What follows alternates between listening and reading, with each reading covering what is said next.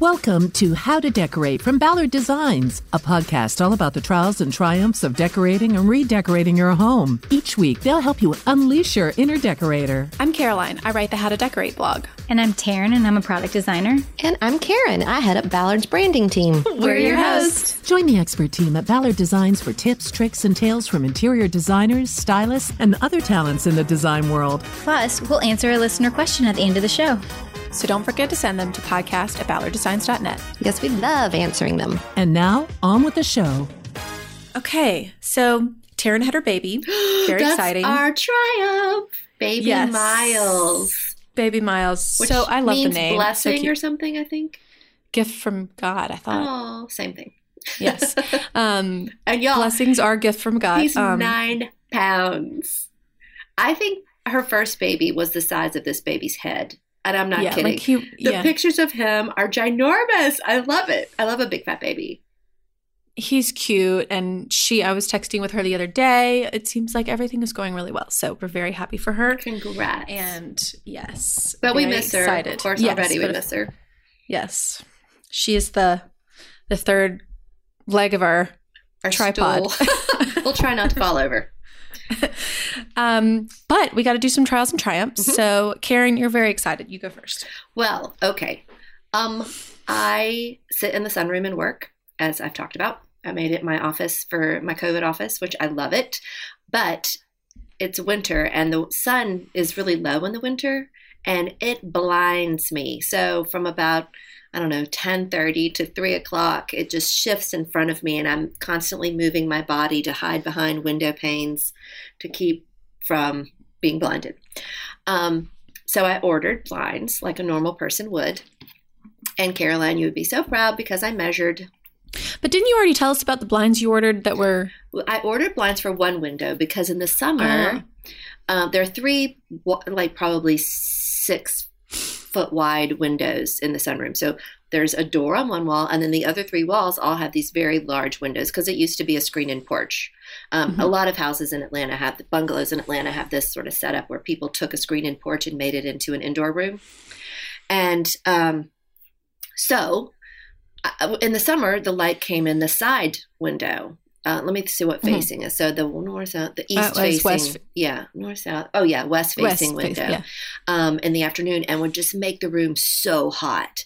So I ordered some blinds, from Chicology, which I've told you all about, for that window, which worked perfectly. And then, of course, I waited and waited and waited and didn't buy them for my other windows because I'm lazy. And now that I'm being blinded every day for the last 2-3 months, I finally decided to place the order. And y'all, they're only like $20 each. It's not like it was going to break the bank, but I'm just slow. So I finally placed the order. I placed it a long time ago. And they, like everybody else in the world, are really struggling to keep up with back orders and stuff. So I think I placed the order in December and I just got it mid-February. So I measured. Did I mention that I measured? Oh gosh, maybe your measuring tape is wrong. Maybe I'm just tape? broken. Yeah, I might. Maybe I'm measuring in centimeters. We'll get you 3 separate measuring tapes from 3 different brands, and then you can measure on each one and make sure you're measuring the right. You know what I mean? Maybe it's. Mm-hmm. I did have a woman ask me one time at work, does someone have a really big yardstick? And I'm like, they're all a yard. It's a yardstick. Duh. Anyway. So 2 of them, I measured my windows and they're slightly different sizes. So I got one that was 21 inches and 2 that are 22 inches. Well, the 22 inches don't fit. So Are they too big, too small? They're slightly too big. And it's just kind of the way they snap into the space. It seems like they would, but they don't. So I'm still being blinded. I've got to do an exchange today. But I'm excited about the one that's hanging. At 3 o'clock this afternoon, I won't be blinded. But right now, it's 11 in the morning, and You need those. dodging. You need those glasses that turn from regular to transition sunglasses. So you could be wearing aviators right now. I do have. You know what? That's so smart. I have reader sunglasses. I should just get those and wear them in all my meetings. I'm just so cool that I wear sunglasses in meetings. Okay, wait. I'm sure everyone has seen this going around the internet, but it about killed me when you mentioned And then when you mentioned wearing sunglasses, have y'all seen the video of the lawyer who goes to court on Zoom and I'm a cat. I'm not there's a cat. There's a cat filter. Oh my gosh. That was the cutest, funniest thing. I'm that not a awesome. cat. I'm here. I'm not a cat. I'm ready to proceed. You guys, if you haven't seen it, you have got to just Google that. It was the cutest, funniest thing. So funny. And just the judge's face. I mean. And the poor judge is trying to talk him through it. Like, you go to the arrow and you click the arrow.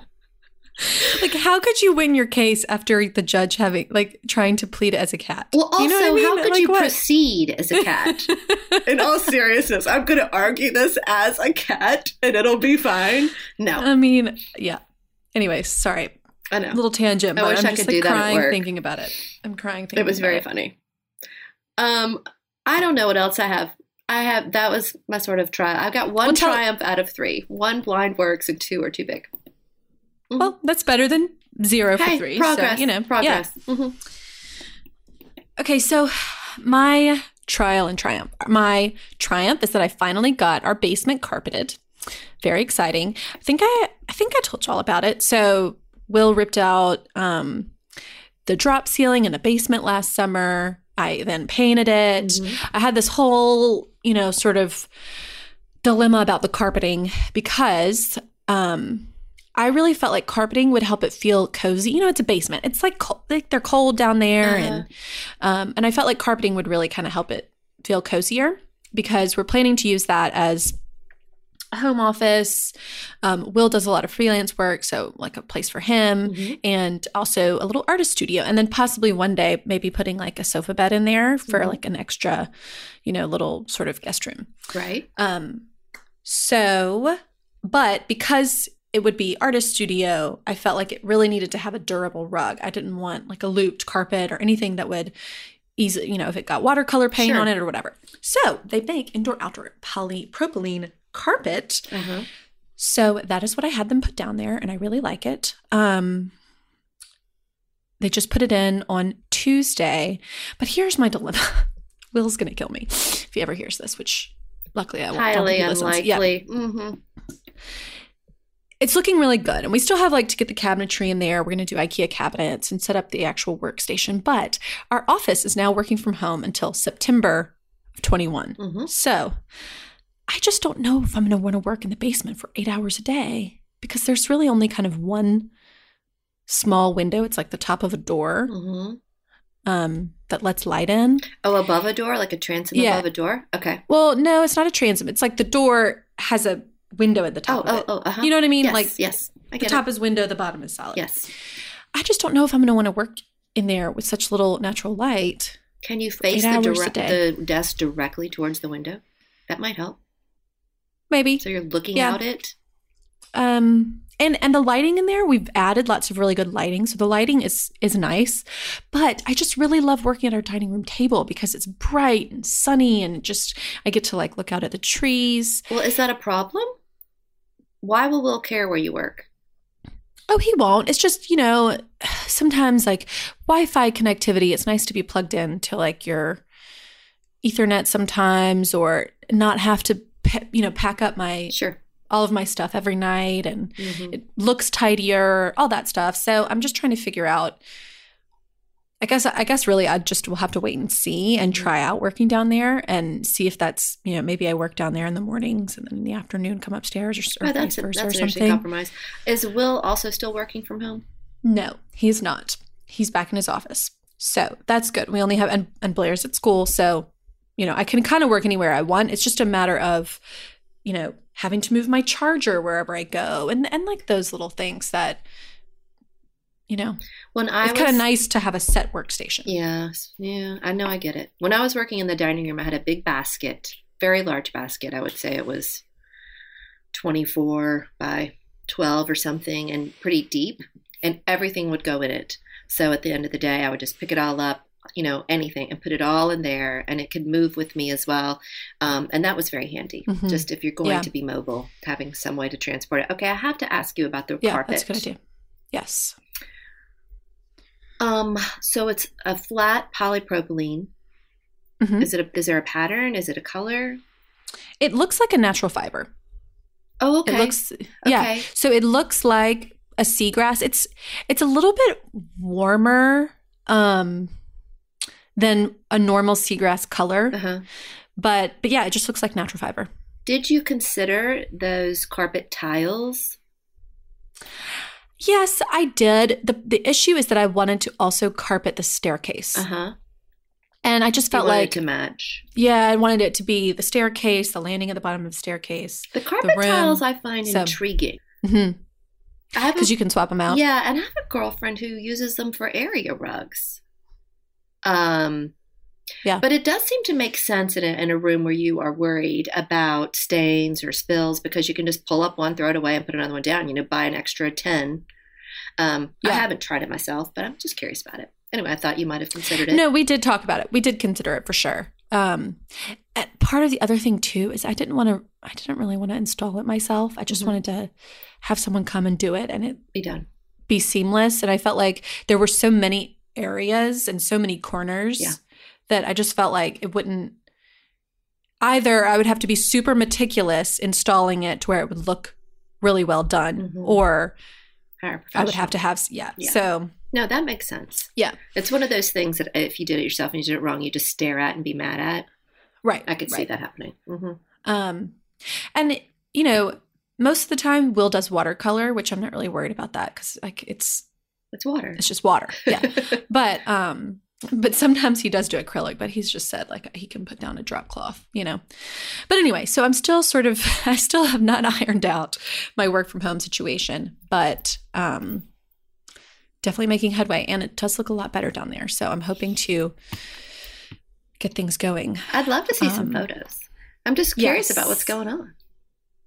Yeah, I need to. I just haven't taken any because it was looking so rough. But now that Will put down, his dad gave us a sort of a Killam kind of that they weren't using anymore. So we put that down there and we're going to move some stuff. When we get our new sectional, we're going to move our old couch down there just for now. Yeah. Until we sounds like you have a lot of room. Not really. Oh, okay. It's pretty small. Okay.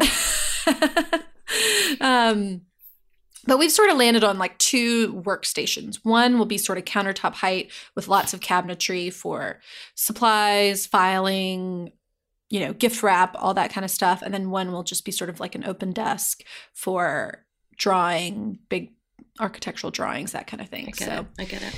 Yeah. Progress is still slow, but it's happening. So that's good. Yes. Yeah. Let's get to our guest. I'm excited.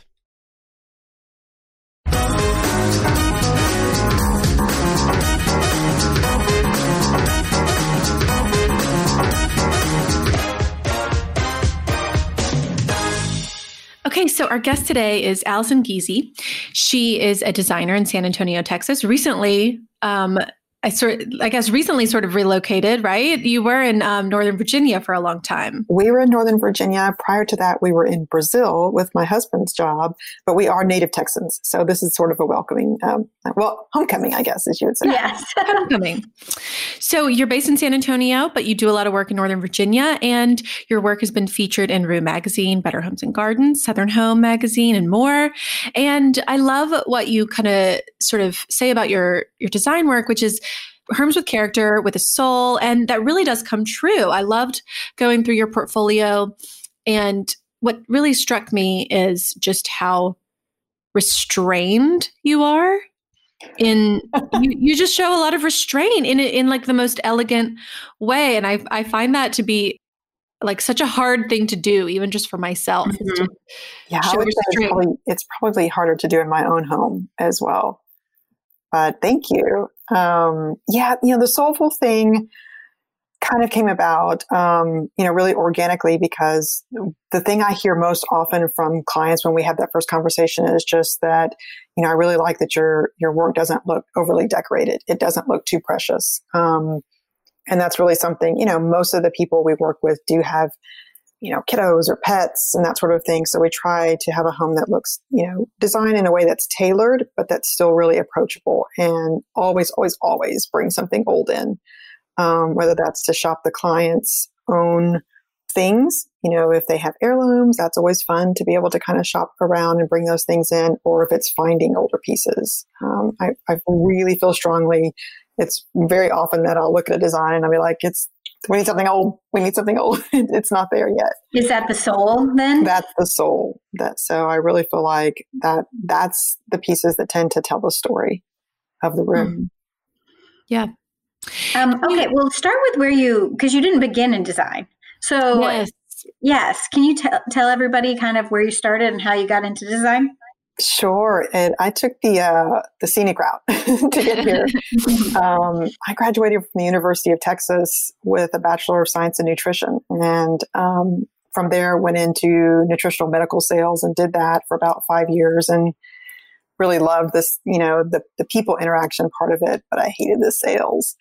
And, it's all about the numbers in that line of work. So at the time I was dating the man that I ended up marrying, and he was getting out of law school. And, I was really having a hard time, trying to figure out what was what. Meanwhile, all of my interest is in homes and decorating and home decorating magazines, that sort of thing. But he's like, well, you could go to law school. And I'm like, yeah, I guess I could go to law school. I've always been told I could be a good lawyer.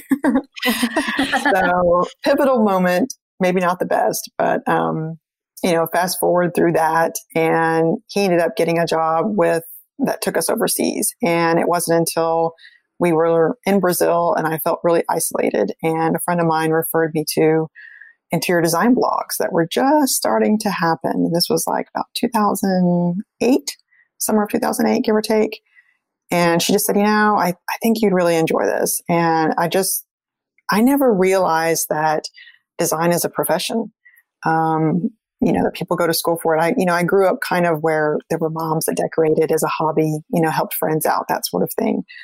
But, one of the earliest ones I followed was Erica Powell with Urban Grace Interiors. And she gave so much information on the professional end. And that really made me go, wait a minute, this is something I need to think about trying to educate myself on if this is where I need to be. So, spent the 5 years that we lived in Brazil just trying to absorb as much as I could about design. The aesthetics down there are really beautiful, as you can imagine, but it really introduced to me, a new type of design, mixing mid-century pieces with things that, were antiques or old. And it just was like way cool. Came back to the States. We had a brand new baby. So I kind of just, noodled on things and then got like an interior decorating certificate from community college. So I'd had all this education and other things. And I just felt like I needed a piece of paper to say I was qualified to do this.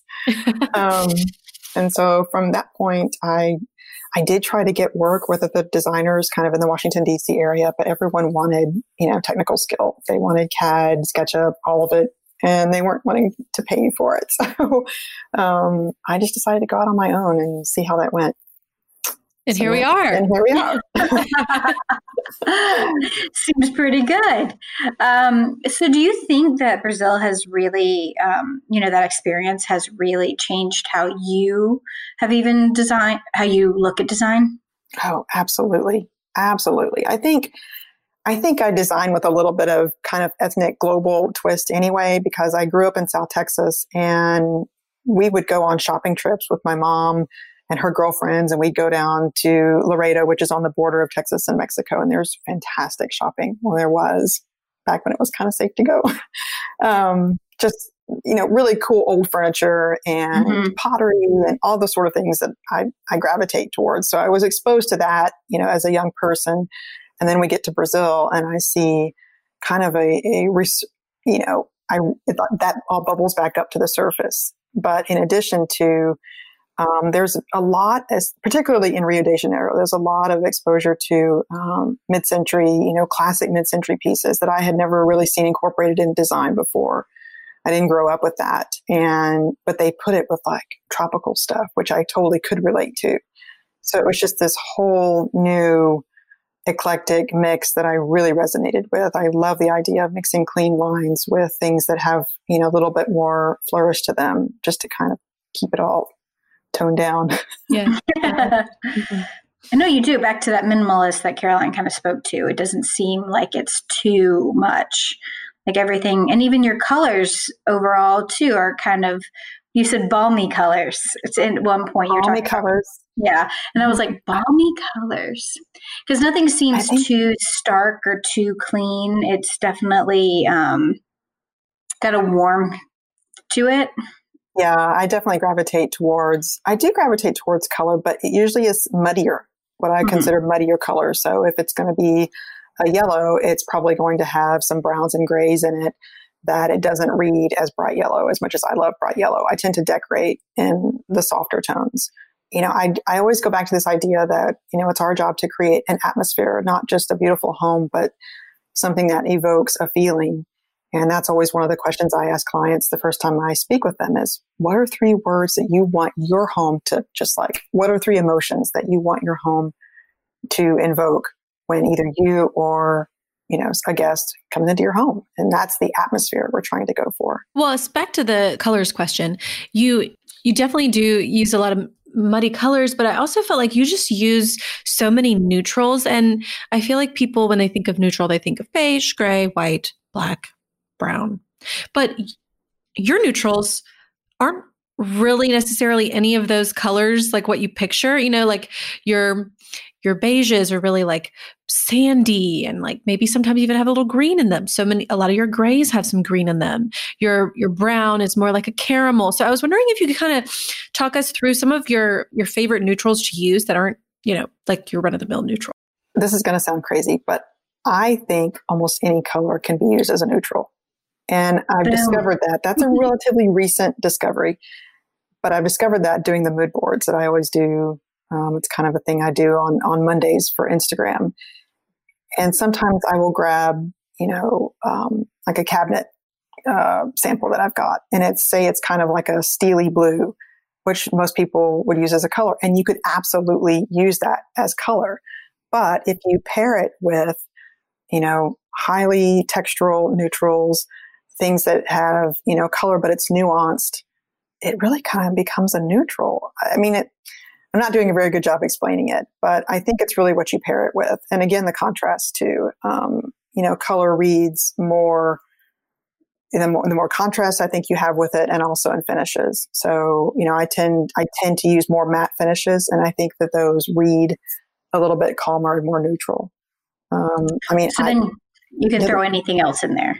I think you could. I mean, like I said, I know that sounds crazy, but I always tell clients, particularly like with kitchens and baths, when they're like, I want, a white kitchen, but they may not want a white kitchen. They may want a light kitchen. So we can talk about pale grays and taupes and mushrooms and things like that still read as light to them, but they have more layer and they have, to me, more visual interest. And that may be why they've hired me, because they've picked up on that. They just may not know how to communicate it. Yeah. Yeah. That's a great point. So what are you looking for when you are looking for a color that is reading as a neutral, but it's not? Like when you were talking about like the mushrooms and stuff, like what sort of qualities in that color do you think make it appealing? I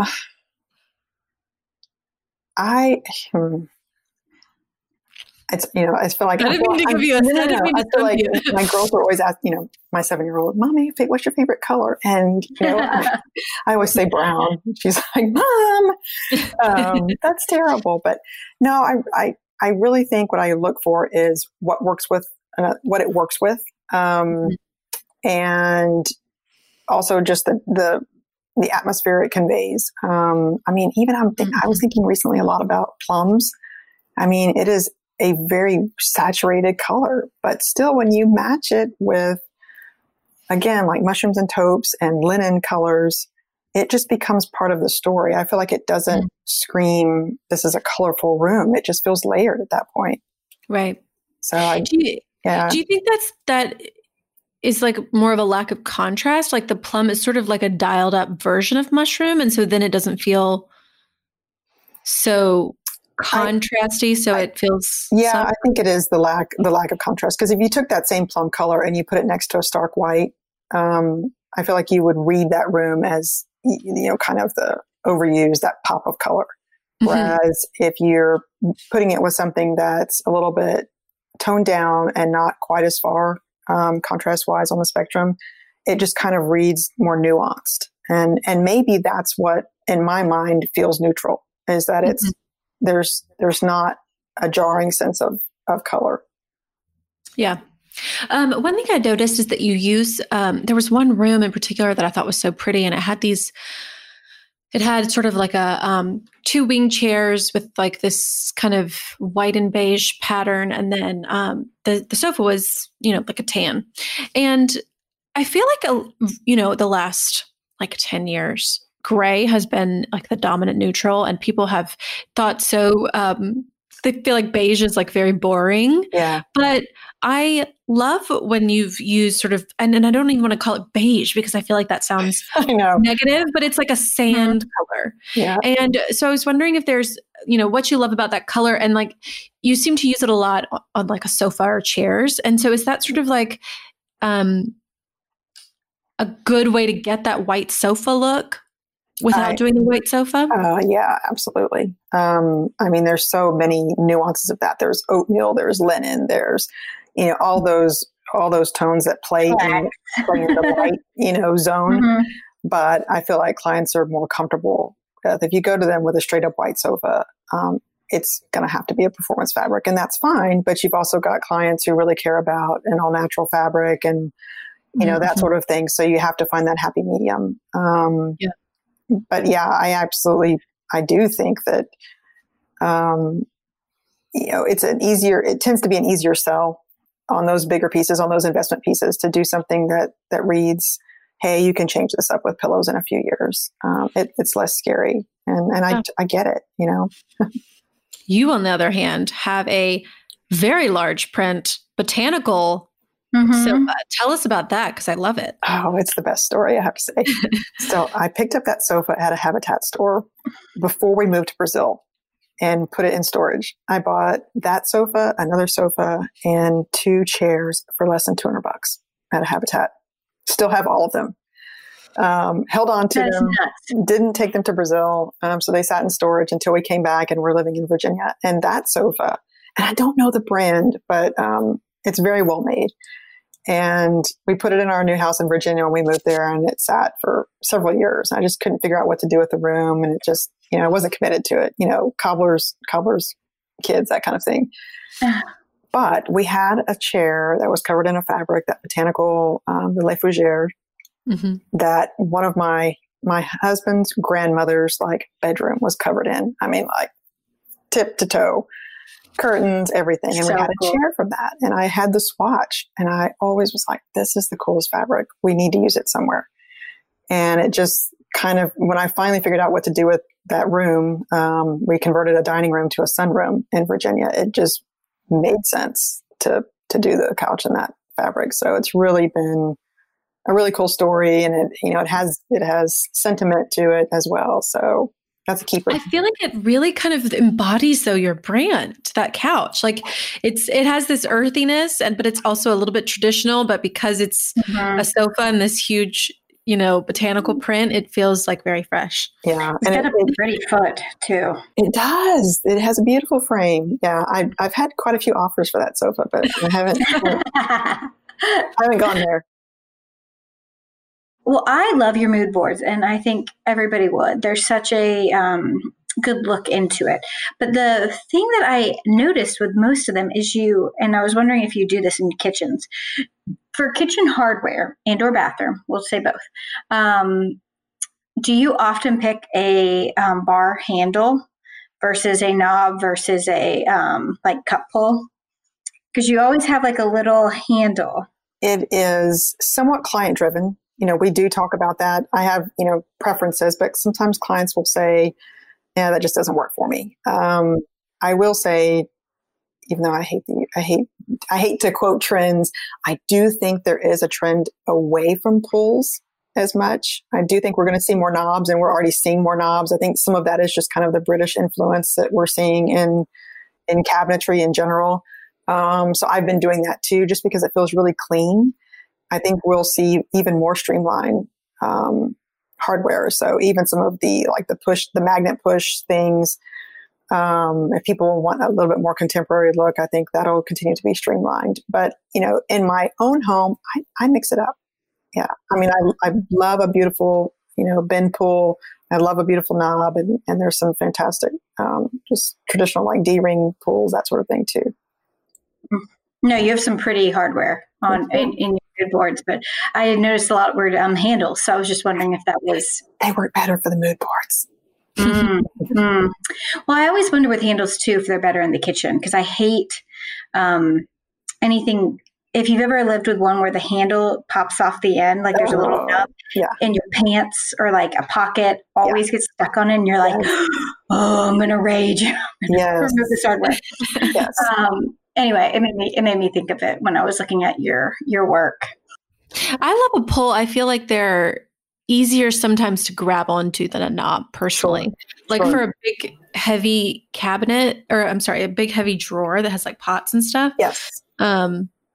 And that's usually what we've got the feedback from the clients too, because we do design with a lot of the deep drawers that hold so much good stuff that they can't imagine just having two little knobs to open that. So you have to balance that functionality with the style.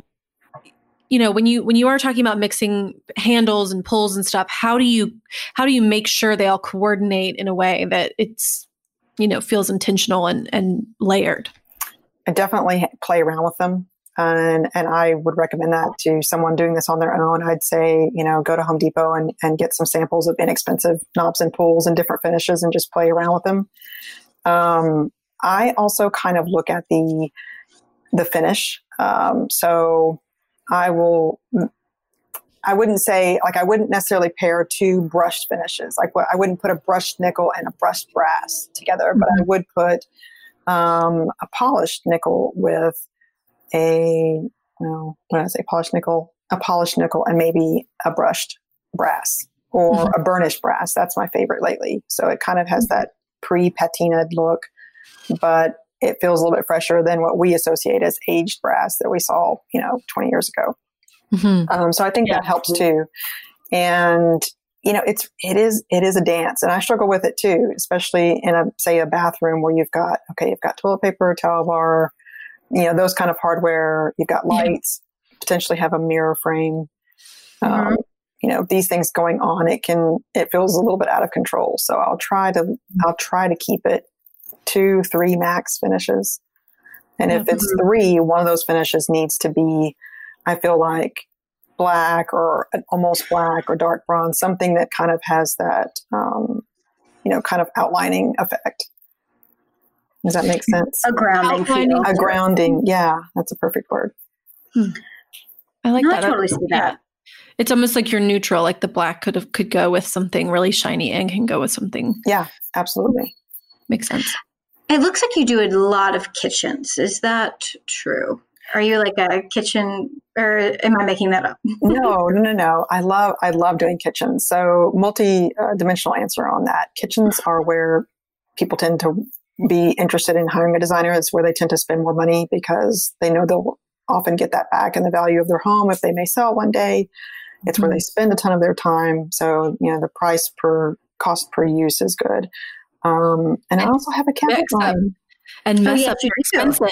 They don't want to mess up. They want to hire you. Exactly. Yeah. You have a kitchen line. That's really cool. I have a cabinet line, and that really worked out that evolved just organically. I ended up doing a few kitchens with a kitchen designer, and she's also a manufacturer. And she said, we're really looking at expanding our capabilities to doing more, things outside the box. Would you be interested in doing a line? And I didn't have any idea. I didn't know anything about cabinetry, anything about a cabinet line, but, I just held on and said, okay, let's go for it. So what can you tell us about kitchens, and what are you seeing in, cabinetry that's kind of people are doing right now, or any smart things too that people are doing? I think upper cabinets, I feel like there's a split on that. People either have to have them, absolutely have to have them, or they don't want any. And I am in the corner of it's very design specific. So you may see I don't know if you think of something like even like a DC row house that has a tiny kitchen. So you've got to maximize the square footage. You almost always are going to have upper cabinets there, but you do them to the ceiling. You're fortunate if you have a tall ceiling, and you coordinate that with the millwork, and it just looks classic and original and authentic and all the good things.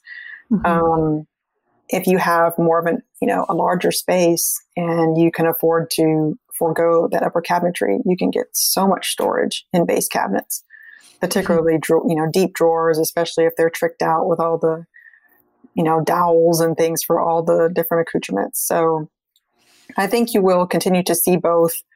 I don't know about the open shelving thing. I don't know how much longer we'll see a lot of that, just because in theory, it's beautiful. It's great. I haven't heard too many people say they like living with it. I was going to say, so Caroline actually took the plunge. I'm in the camp of no way. I'm not cute enough. I'm not clean enough. Hide it away. You don't want to see my stuff. That's me. And so Caroline loves it. And it looks fantastic. She's one of those that's winning. I do think that it was partially, there were several reasons. I mean, I do actually really like them, and I don't regret taking them out at all. But I will say that the part of the reason I did take them out is because I didn't like the cabinets that were there. Yeah. It's not a very tall, we don't have high ceilings. We only have 8-foot ceilings. And yet the cabinets didn't go all the way to the ceiling. Oh yeah. And so it just, I felt like it made the kitchen look really stumpy. Yeah.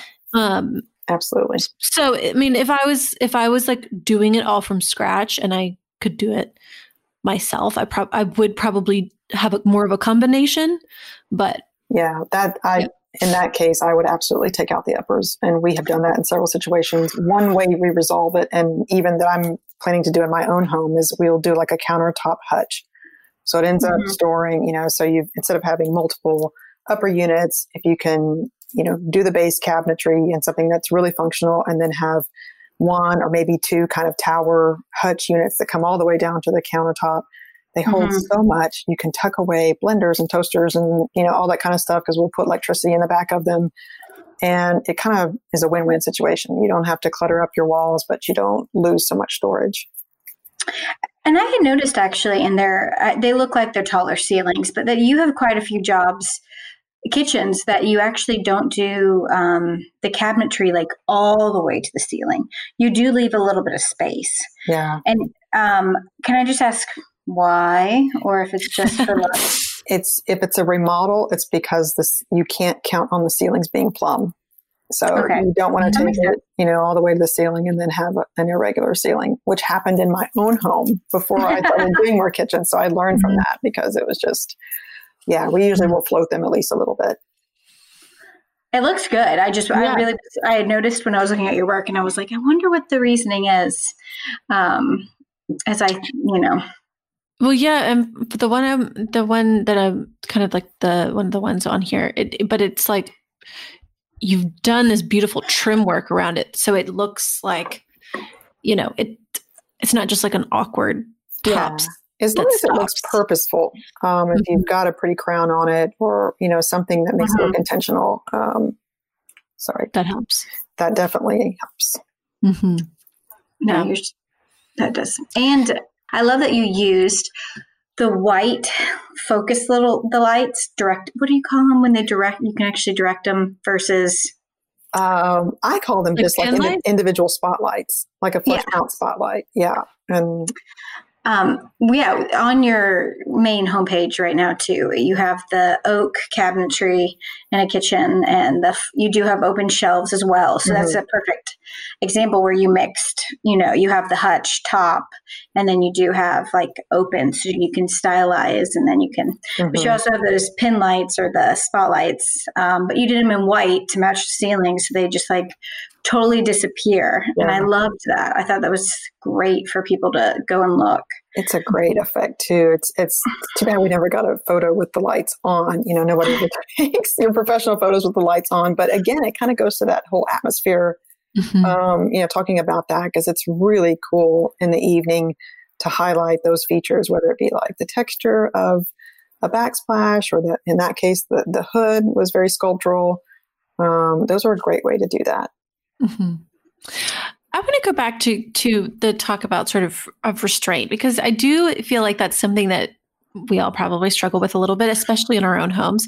But and if anyone goes and looks at your Instagram or your website, I feel like they'll see what I'm talking about. But in so many of the spaces, I feel like no item looks chosen haphazardly. Nothing looks, like it was just added in there. It's just like so clean. And I wonder, is there like a way you're thinking about the items to where you can minimize the number but maximize the impact? Or like, how are you thinking? Okay, because maybe in the dining room you only have the table, the chairs, and a great light fixture, and like maybe one console, but there's not like all of these elements that layer together, but yet it feels layered. Am I explaining this properly? I don't know if I'm doing a good job. I think I get what you're saying. So what was the question though? I was going to say, I kept going, Carolyn. When you're picking out stuff, like when you're picking out the items in the room, how are you trying to maximize the personality of only a few items? Or I think it's more the idea of a space having some kind of visual breathing room. I will look at other designs that I would, probably call more maximalist, and absolutely love them. But when I'm designing, I feel like I need to feel some flow visually in a space. So that's probably what you're picking up on there, where we might technically have room to put another piece, but we didn't. And it also leaves some room for the client to, be able to play after we're all done. I don't ever want a client to feel like their home is untouchable after we're done with it. It is a living, breathing thing. So that kind of guides that as well. Yeah, that makes sense. I just think it's challenging to play with few. I think when you're playing with more items, it's easier to bring in that personality. But when you're only, using a smaller number of things, you really have to make each one count and, bring in that variety of finishes and shapes and textures. It's a lot more challenging. Yeah, I kind of go through a mental checklist too, particularly in a space that has, soft finishes. So, I'll go through do we have some linen? Do we have some velvet? Do we have some leather? Do we have some metal? Mm-hmm. And that, usually if one's missing, that's the element that I pick up on. But that also, what is that, 4 or 5 elements? It's not like it's a ton of things. There isn't always pattern. It tends to not be pattern that is the missing thing for me. So, I think kind of having just that, what your go-tos are, and then stop. Greenery. I would add greenery to that, all those things plus greenery. Yeah. You do have a little touch of greenery and everything. I love it.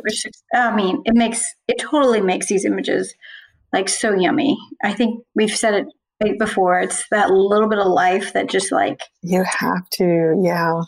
I grew up with plants. I grew up with house plants. My mother was, had a green thumb, and thank goodness. I love plants, but my husband is the plant whisperer in our house. So he's a green thumb. Ooh, what's his favorite house plant? Well, he has managed to keep fiddly figs alive, and that they seem to be kind of a unicorn plant for some people. But knock on something. He is the unicorn that keeps them alive. Yeah. What's the secret? Like, do you put it in a really sunny window? Like bright, indirect light. I think he's taken. And not much water. I think probably most people lose them because they overwater. Mm-hmm. Okay. I've kept one alive, and it has been in, like you said, bright light, and I wait till she dries out. She does not get water until she's dry. Yeah, absolutely. Okay. But again, it could still die. Yeah. We will hold you to it. It's okay. I have one space where I've thought like, I need like a tree here, but then I just do not have, I know, but I have terrible luck with houseplants. I kill them all. And this is a tip of mine. Now, it doesn't mean it's correct, but the fiddly fig, like plant, like the short one, not the tree, those are like $15 at Lowe's. So like get yourself a really cute stand, a really cute basket so you can elevate it, or whatever thing to bring it up higher visually, and then put it up there. See if you keep it alive. Then you only spent $15.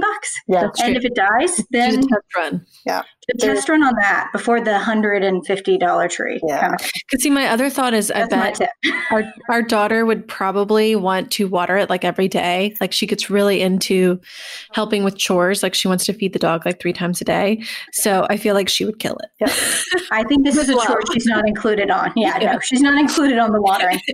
Just tell her it's fake. Tell her it's fake. And honestly, there's no shame in the faux game. There are some faux plants that really look like it, but I feel like we've made leaps and bounds from the time 20 years ago when we had the fake ficuses that just collected dust. So we all had those. That was part of our childhood, I thought. Yeah, it was. Ours was at the top of the stairs, in the big open hallway. Yeah, we had the real deal, but we still had those too. So yeah, my mom had real ones, but they still got dusty. So it's like, why? Oh, you have to take them outside and like hose them off. Yeah, that's so funny. I was going to ask about. I had some specifics. There were random things I've thought about recently, and so I'm going to ask you. Okay. When thinking about buying towels for bedrooms, and if you've done a whole house, how many towels do you do for like per bathroom? Assuming that only 1 or 2 people are going to be using each restroom. Yeah, I think it depends on the size and like the number of towel bars and all that sort of thing. But I think, not talking about stored away, but I mean, for everyday use, I would think a bath towel, hand towel, washcloth per person is doable. And then have another, I don't know, maybe three or so in the cupboard, store away, that kind of thing, rotate out. Yes. And then for what's on, let's say you want to do the decorative towel bar with like things hanging. Mm-hmm. Do you expect guests to use those, not to use those? What's the real gist? What do designers really think? Sorry. No. I am really kind of a practicalist when it comes to this sort of thing. I expect my guests to use whatever I put out. I definitely don't put out like only use these towels. I put out what they can absolutely use, and that's it. They do use them. Okay. Yeah. Cool. That was a random question, but I was thinking through and I was like, if you've got to do a whole house, how many towels do you buy for each bathroom? I have a question back for you regarding towels. What are your thoughts on the Turkish towels? Because they're styled with all the time in bathrooms. You see that. So like the towels that have the fringe on the end, sometimes stripes, they're really beautiful. They're beautiful. I think they're great for practical. Yeah, I feel like they're great for like a powder room or like drying your hands, but I'm not going to use that. My husband, I tried putting those in our bathroom once and he was like, what is this? It did not dry me. I did not. So it doesn't. Yeah. The little hand ones seem to wash well and work well enough that I'm with Caroline. I'll do one of those. But to your point, I've tried the like bath towel. Yeah. Doesn't dry. And then I feel like sometimes the fringe gets all weird too. Yeah. And I'm not going to iron fringe on a towel. It's not going to happen. They are good for the beach, FYI, because the sand doesn't stick to them. But again, they're still not absorbent. So they're gorgeous though. Yeah. They look great. Is this the wrong? See, I like that. I like the multitasking at the beach, but well, okay, so we're all agreeing. I want like fluffy. Yeah. Cozy, coziness, especially. I mean, I certainly can't imagine using a Turkish towel like in the winter when you get out of the shower and it's like cold. Yeah, absolutely. Okay, so I'm moved into a rental currently, and as you can see behind me, you guys are lucky. Listeners are not. And we're just living it out, stuff everywhere, not hiding anything at this point. But there's no overhead lighting. Maybe in the kitchen there. But so we needed more lamps because there's not enough windows. This house has like built like rooms added on. So some of the interior rooms don't have any windows. So point being is I went ahead and bought lights, but thinking about using them in my future home. But when I was shopping for lamps and I'm not talking like fixture ones, just like actual floor lamps, table lamps, where and when do you use the small ones? Because for me, I'm so tempted to stay between like 25 and 30 inches just to like, have a presence to a lamp, not to the point that I want to take up every little side table, because I understand that might be a case. But for scale, when do you use these small ones? I think we have some on our bookshelves. If you've got bookshelves, I think those are great opportunities for them. You're seeing them a lot in kitchens now too. And I love that movement to kind of this, blurring the lines between, a space that feels completely functional to somewhat, decorative as well in the kitchen. So I love that. I also use the small ones on top of dressers, like tall dressers. Okay. I feel like they make sense too, because I have one and I've thought about using it on a dresser that I have a great big painting on. And if I used like a full-size lamp, the lamp would totally block the painting.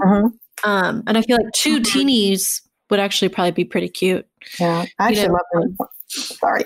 No, just two small ones, but yeah, there are two of them versus one big. I love them in an entry hall situation too, especially so you might have like a mirror layered and maybe even art. I mean, I love the idea of hanging a mirror, propping art in front of that, and then having, a light source. So you may have a little secretary or a console table or something in your entryway.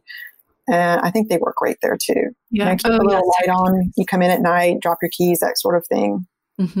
I struggle to use buffet lamps because I just feel like you don't get a lot of look for a buffet lamp, and it's kind of all about the shade. And so I always wonder, like, when and why do people buy buffet lamps? Like, they're just so skinny. Like, there's no like, drama. I guess. I feel like they can have an architectural presence to them. So if you want light in an architectural sense, but you don't necessarily want to draw away from, there may be, like you said, art on the wall or something that you don't want to draw away from, but you do need light. I feel like they're really effective there. But I know what you're saying. Okay. Well, I love a buffet lamp. And maybe it's because in that case, it is like, to your point, the lamp isn't the thing. Yeah. It's not the moment that I'm trying to have you like look at. Right. But I just always want more excuses to have a really fabulous lamp. Like, I just love a fabulous lamp. We also have side tables. Well, we have bedside tables that are small. And so, to be honest, it was like we needed a teeny footprint, and they were thin. And like, I added pink tassels to the little pole. So that's what you look at. But. Very cool. Okay, well, in terms of lighting, I have a question about short ceilings, because I've thought a lot, like, our house only has 8-foot ceilings, and so we don't really have any overhead lights except for like over the dining room, and then we have can lights, obviously. But I've thought, like, is it going to be weird? Like, I kind of want to add a flush mount. Do you feel like should you have an overhead light in every room, or should I leave in our last house? If we did, it was. Like, the outlets the switch was connected to an outlet. It was strange. I think it depends on the functionality of the room. The bedrooms, where I missed it was in bedrooms, because I just missed being able to walk in and flip on a light if I needed to go to a closet or something like that. But, in another space, in our last home too, we had short ceilings. So I'm thinking about it in particular, but we did have some recessed in there, always on a dimmer, but we rarely use them. We always just use the lamps. We had sconces in there. And so you had like these different levels of lighting, and it was nice. I think the challenge forces you to create a more exciting light situation. Because I just thought, like, there's so many pretty light fixtures. So, like, I don't have enough places to use them all. Yeah, I know. And maybe I need to put some in. I need a 12-step program for lamps, period. So my husband is going to, Where are your most recent ones from? Probably like thrift stores or Round Top. So you'll find like vintage, and do you find, and do you have a shape you usually go to, or is it totally dependent? It's totally dependent. I feel like I have shifted less away from a straight drum in the past few years to more of a cone, even kind of one of those exaggerated cones that you saw in the 80s. I think some of the pleat styles are really cool too. I found myself really drawn to that. So it's just, I like cool lamp shade. I like cool shades, different shades. That was actually one of the things in our move that.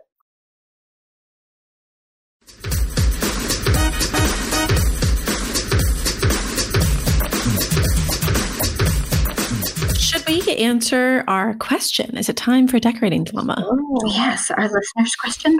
I'm excited because I feel like Beth has a really cute house. Absolutely. Yes, we have had so many recent listeners write in who've had gorgeous homes and are like, what do I do? And I'm like, you should not look at my home. Do not ask me for advice. But they're actually asking you, so this is good news. All right, so this one is from Beth, and she writes, I love the podcast. I've learned so much, and I've been entertained since finding you. I'm hoping you can help. My husband and 2 young daughters and I moved into our home last fall. It is a mid-century center hall colonial, and we have stayed fairly true to its traditional vibe. I'm ready for new furniture for our family room and not sure what pieces would be best. We hang out in this room as a family primarily to watch TV, play Nintendo, and play with our dog. Our formal living room is where we entertain guests. Remember that? Entertaining guests? She's right. We don't even know how anymore. So this room has more of a cozy family feel, and I'd like to keep it that way. We have pocket doors on either wall with built-in bookcases in one of those walls, and a third wall has a large window. We have a fireplace that is at an angle. Currently, we have a couch, 2 chairs, a TV console, as well as a coffee table. This furniture feels oversized for this room. I was thinking a leather couch in front of the window, but what about chairs or a sectional maybe? But fear it will be too far into the room and block the bookcase. Help! So it does look like it's a pass-through room. So foot traffic-wise, she does have to keep a path. Yeah, I think you could try a sectional that has a chase at the end. I think you certainly have to measure the room and map it out, plug in, do a scale drawing.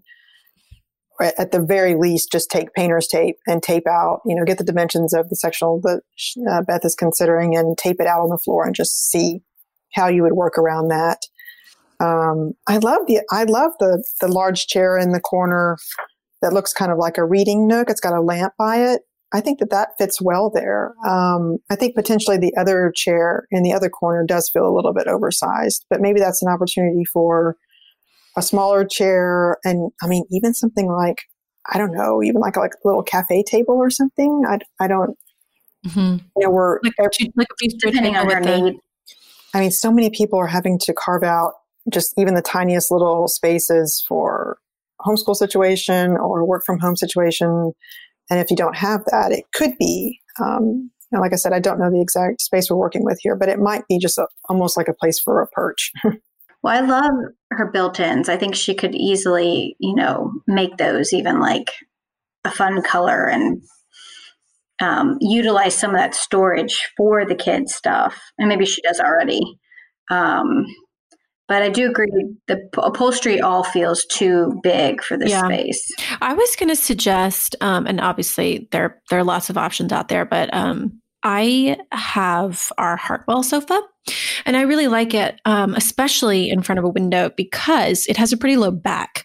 And so it, obviously you're still going to cover the window a little bit, but it at least, you get a lot of your window and it just kind of, it's a good size, I think, to float inside of the in a window. And then I also like it just because it's really comfortable, but it's not crazy deep. Like the one that you have is like really deep, which, anyway, so that was just going to suggest that. But the Hartwell has the wood detail on the base, right? Mm-hmm. It is wood. I love that. I think it's a beautiful piece.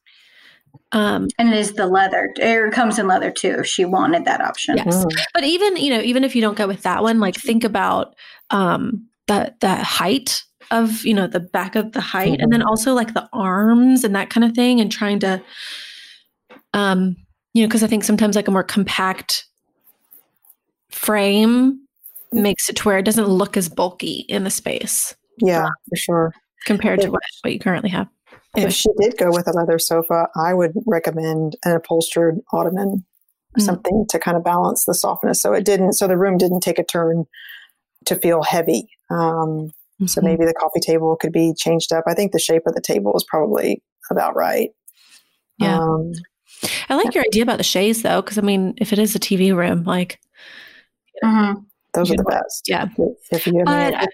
But I do always feel like an ottoman just looks stylistically. I feel like a sofa with an ottoman just looks so much better. But yeah, it's good.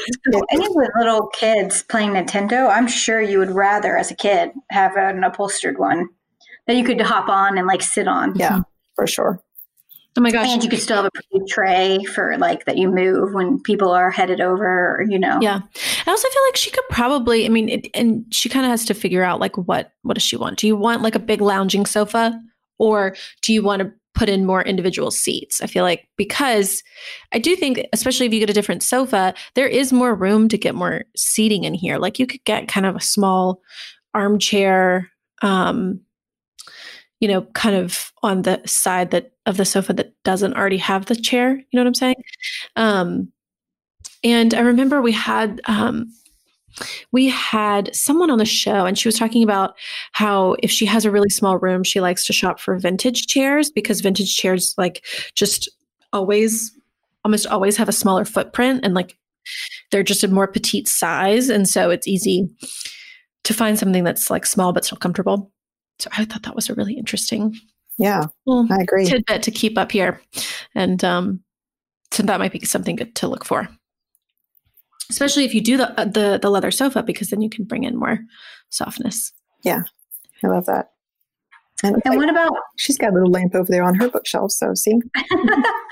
See, I just had to wait and I could have found my answer. What about the TV stand? What would y'all do for putting the TV? Because I know the fireplace is in that corner, and so you can't really make that your focal point, especially if this is like your cozy kind of TV room. Mm-hmm. What were y'all's thoughts on that one, or that piece? I was wondering about the depth on that. It appears to be pretty deep. Mm-hmm. And, you know, I don't know. Her current one. I'm sorry.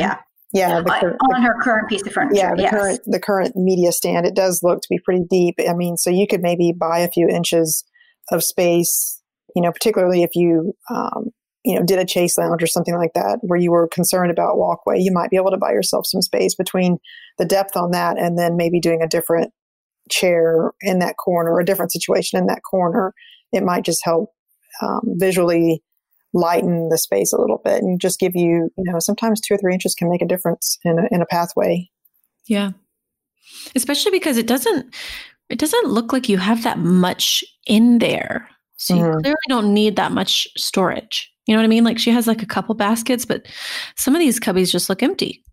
So that's good. Well, hopefully the built-ins are storing away a bunch of stuff. Mm-hmm. Yeah. Okay. So do either of y'all use an IR repeater? Do you know what I'm talking about? No.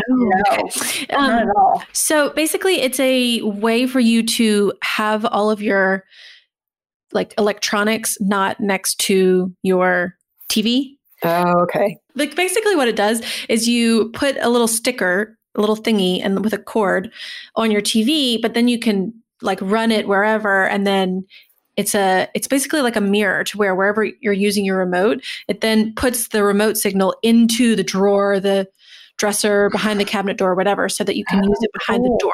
Anyways, all I was going to say. So do you have this? Mm-hmm, I just put one in our living room. And it's working? Yeah, so great. Good. Yeah. Awesome. So anyways, my only... Allison's writing it down. So my only thought was like, maybe, you know, she could, if she is clever like that, or maybe her husband has some, you know, is able to like run wire. I didn't do that. I had a much easier setup, but maybe she could figure out a way to run all of her cords and stuff and put them over by the bookshelf. So then she doesn't even really need storage over by the television. You know what I mean? Like she could have something really thin under the television just for like, just so the television doesn't just look like it's floating. Yeah. And if it's something like a Parsons console table, you know, that really usually there's not much depth on those. You could tuck away a couple of little stools there too that the kids could always pull out to, you know, perch on. Anyways, I thought it was a very clever thing. This is not over Peter. IR, like the letters IR. IR. Okay. This is not a new thing. It's just I'm sure it's not. I'm just it's just new to me. So anyway, yeah. Well, thanks, Caroline. That was a good tidbit. Did we answer all her questions? Let me look at. I think so. Also, I love her soap. I mean, her carpet.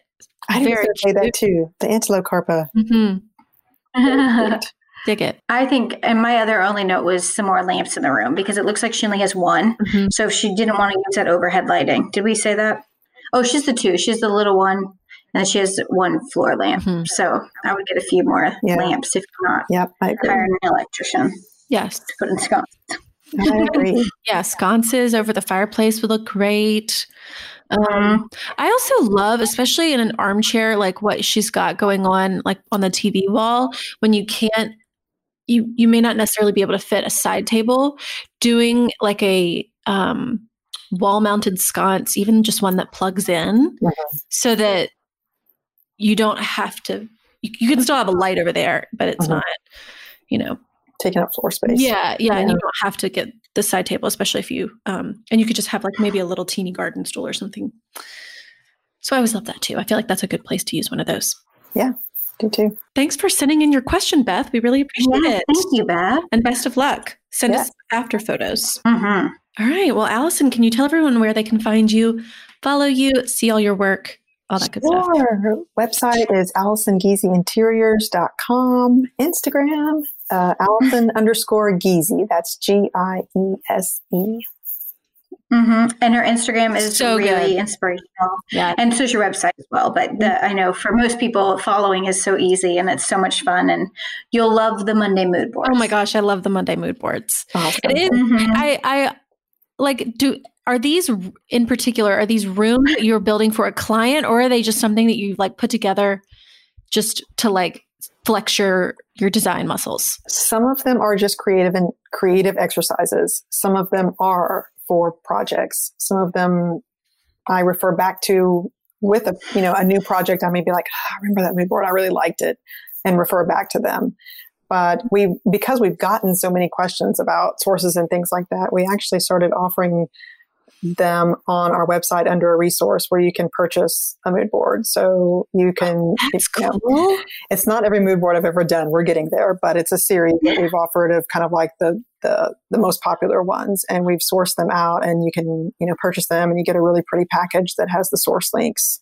That is genius. Right to the product. So, and we also tell you, because some people will be like, well, I love that tile, but how would you use that? So we also make suggestions in those purchasable products that say, I would use this on a sofa. I would use this as window treatments. I would use this on a bathroom floor, to kind of guide people, because they tend to be more like whole house, guide to guide whole house concepts or color palettes. So yeah. That is so smart.